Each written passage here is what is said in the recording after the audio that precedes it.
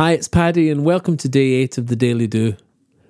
Yesterday I told you a little of my journey and there followed a large increase in your messages.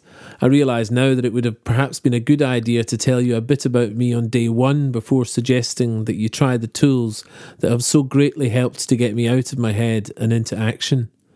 Let's put it down to first day nerves and a desperation to share these tools from the rooftops, shouting, "Look, look, yes, you with the anxious heart but love in your eyes, the one that sleeps too late and drinks too early. Yes, you, the one who eats for comfort but finds anything but. And you, the frustrated but stuck in your way. And yes, you with the ideas that never speaks up. And you, dear sweet soulmate with that pain in your gut. Listen up." Perhaps I should have just said, "Hi, this is me, Paddy.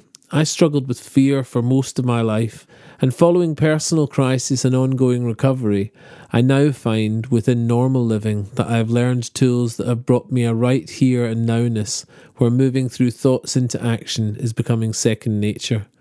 Here's what I've done." The truth is that our pasts are of little use if not to propel change, and in my case to share the tools that have taken me from an all too often, "Is this it?" to a more peaceful, "This is it." It's my fundamental wish on the Daily Do to pass on these simple daily practices. So today, after breathing deeply, counting from 16 downwards, stop and realise to change you must think differently, and to think differently is an action, a choice. The journey from "Is this it?" to "This is it" begins now, and it begins in you. Please subscribe and shortly you'll receive a free Daily Do and Done sheet, and please share on social media. Bye for now and see you tomorrow on the Daily Do.